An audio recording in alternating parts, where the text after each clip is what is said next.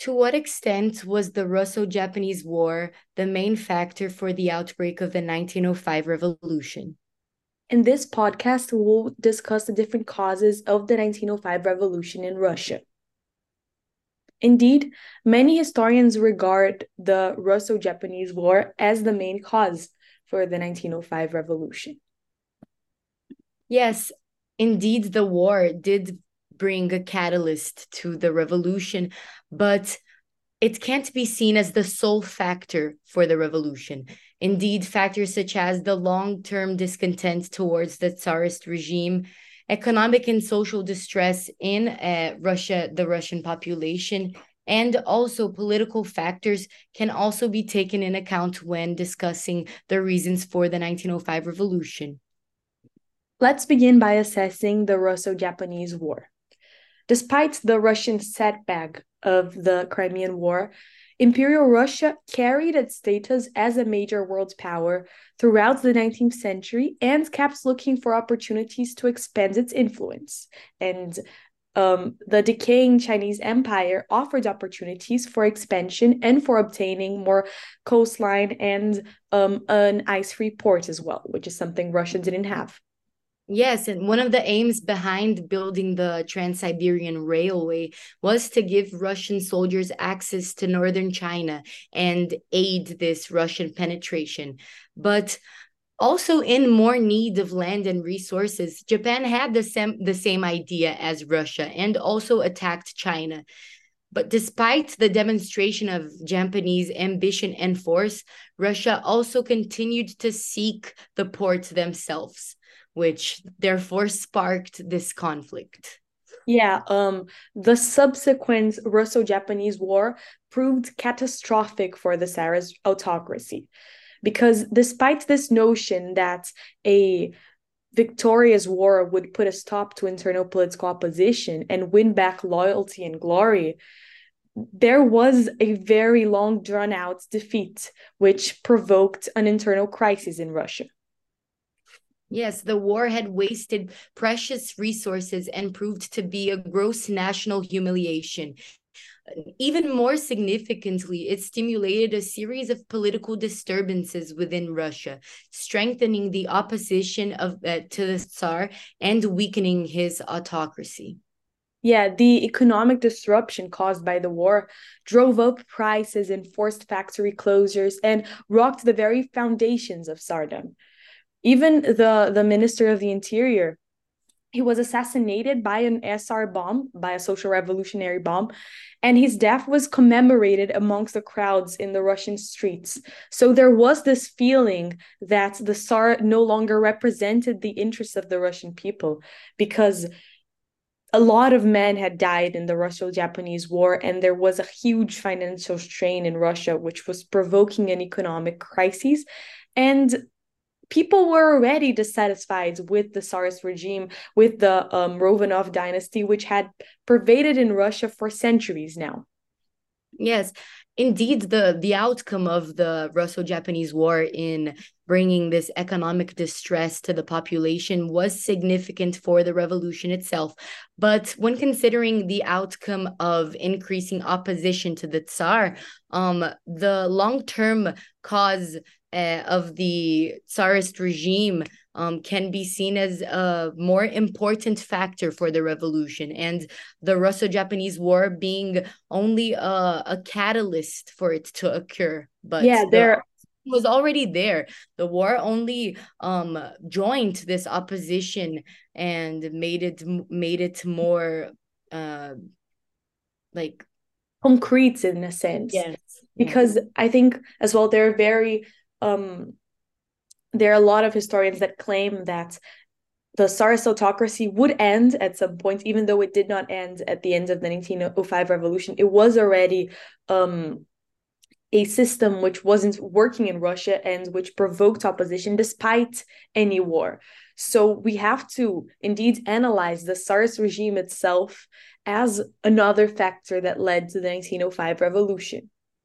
Yes, Nicholas II ascended to the throne in 1894, unwilling and unable to rule, right? Yes, he His was. repressive his repressive government, which was typical of the Romanov dynasty, made extensive use of the Okhrana, the secret police, and the Cossacks were used to deal with any riot. Yeah, no moves were made towards a constitutional government, and people were denied basic freedoms such as free press and freedom to form political parties. And also, no concessions were made to nationalities, and protests were passed. So he was maintaining a very traditional system of autocracy, which no longer aligned with what the Russian people were looking for. And as well, he was seen as very weak and indecisive. There are certain people that claim, even I think Sergei Witt commented on this, his Minister of Finance in the future commented that he did not make any of his own decisions at any point. So there was no strong foundation for his government. And this was a very significant factor indeed when thinking of the 1905 revolution. Yes, in combination to this, the population was already growing in distress due to the economic and social factors. There were a series of poor harvests between 1871 and 1901, where unemployment grew and industrial unrest also increased. Attacks on the landlords' properties were occurring in the rural areas, and they were also led by Russian soldiers who had returned to the villages.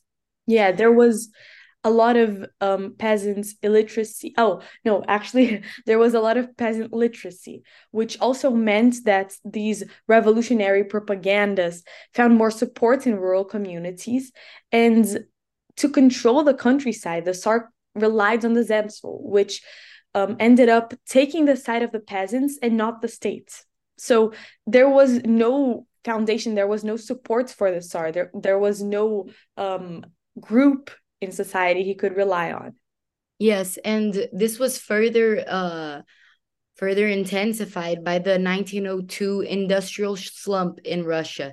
And Witt's industrial policy was already of keeping wages low in order to increase investment in new industries.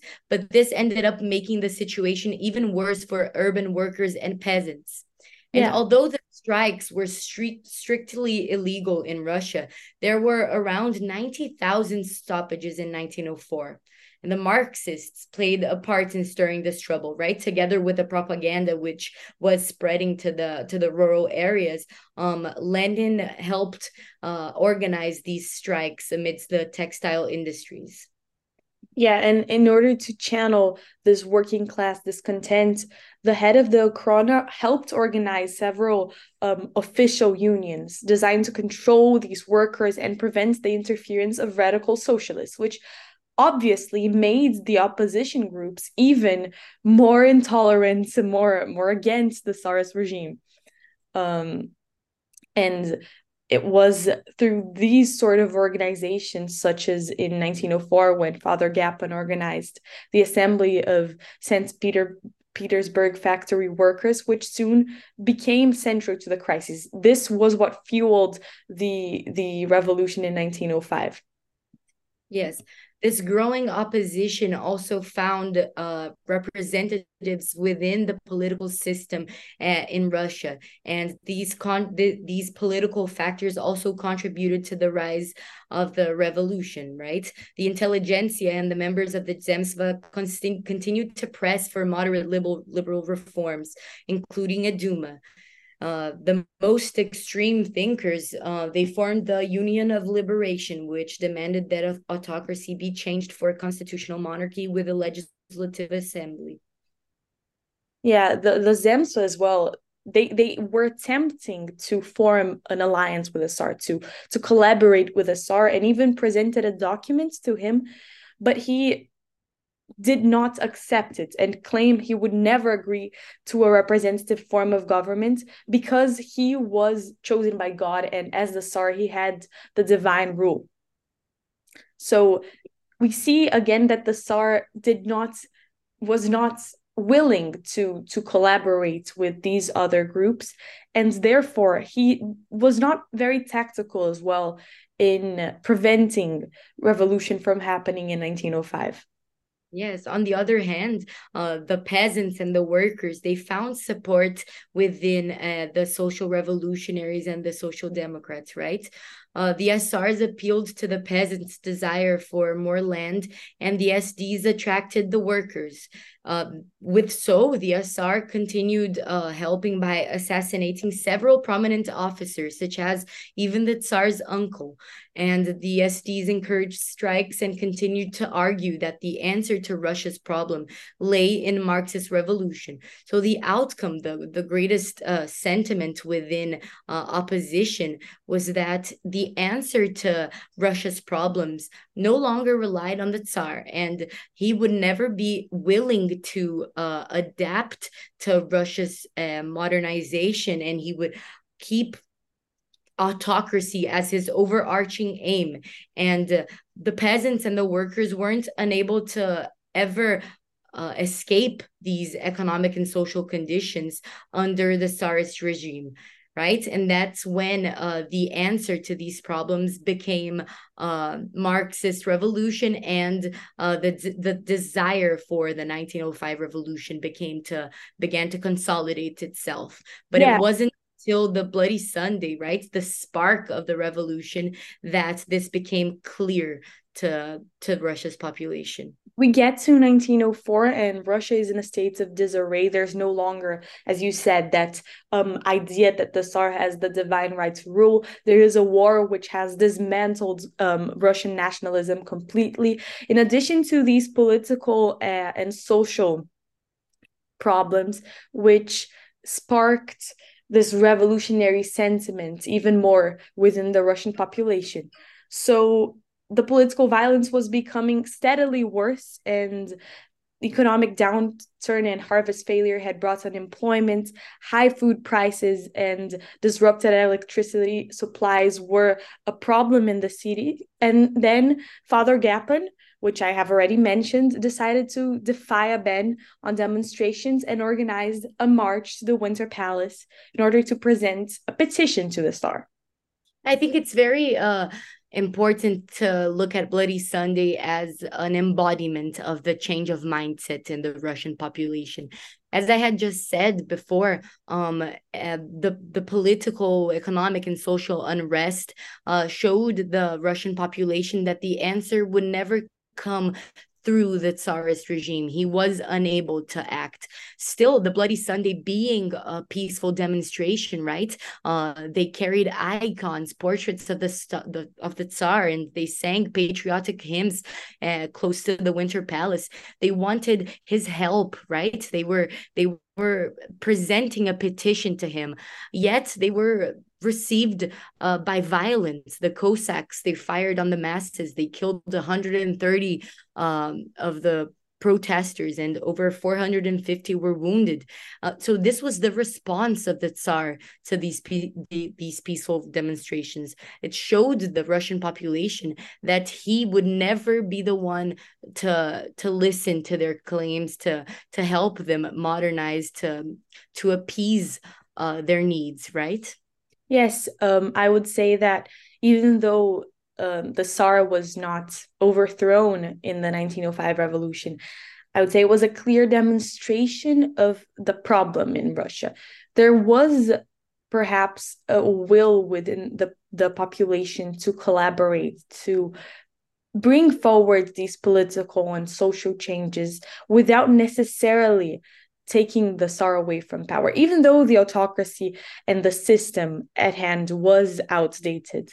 However, the fact that they were met with this violence proved that the struggle for revolution was necessary, and that none of what was happening in Russia at the time would be a policy, a sort of nation that would work like that for a long time. And I think that's why the 1905 revolution is important, even though some people disregard it, because it is perhaps a factor that led to the end of autocracy in 1917.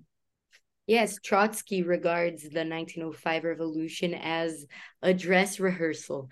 And I think it's very interesting to look at it in this way as well, seeing that it wasn't the Russian population still didn't have a unified opposition and a consolidated goal that was strong enough to end the Tsarist regime, yet it is an embodiment of their first attempt to do so, right? And after it happened, Russia could never go back. The people would never look at the Tsarist regime in the same way.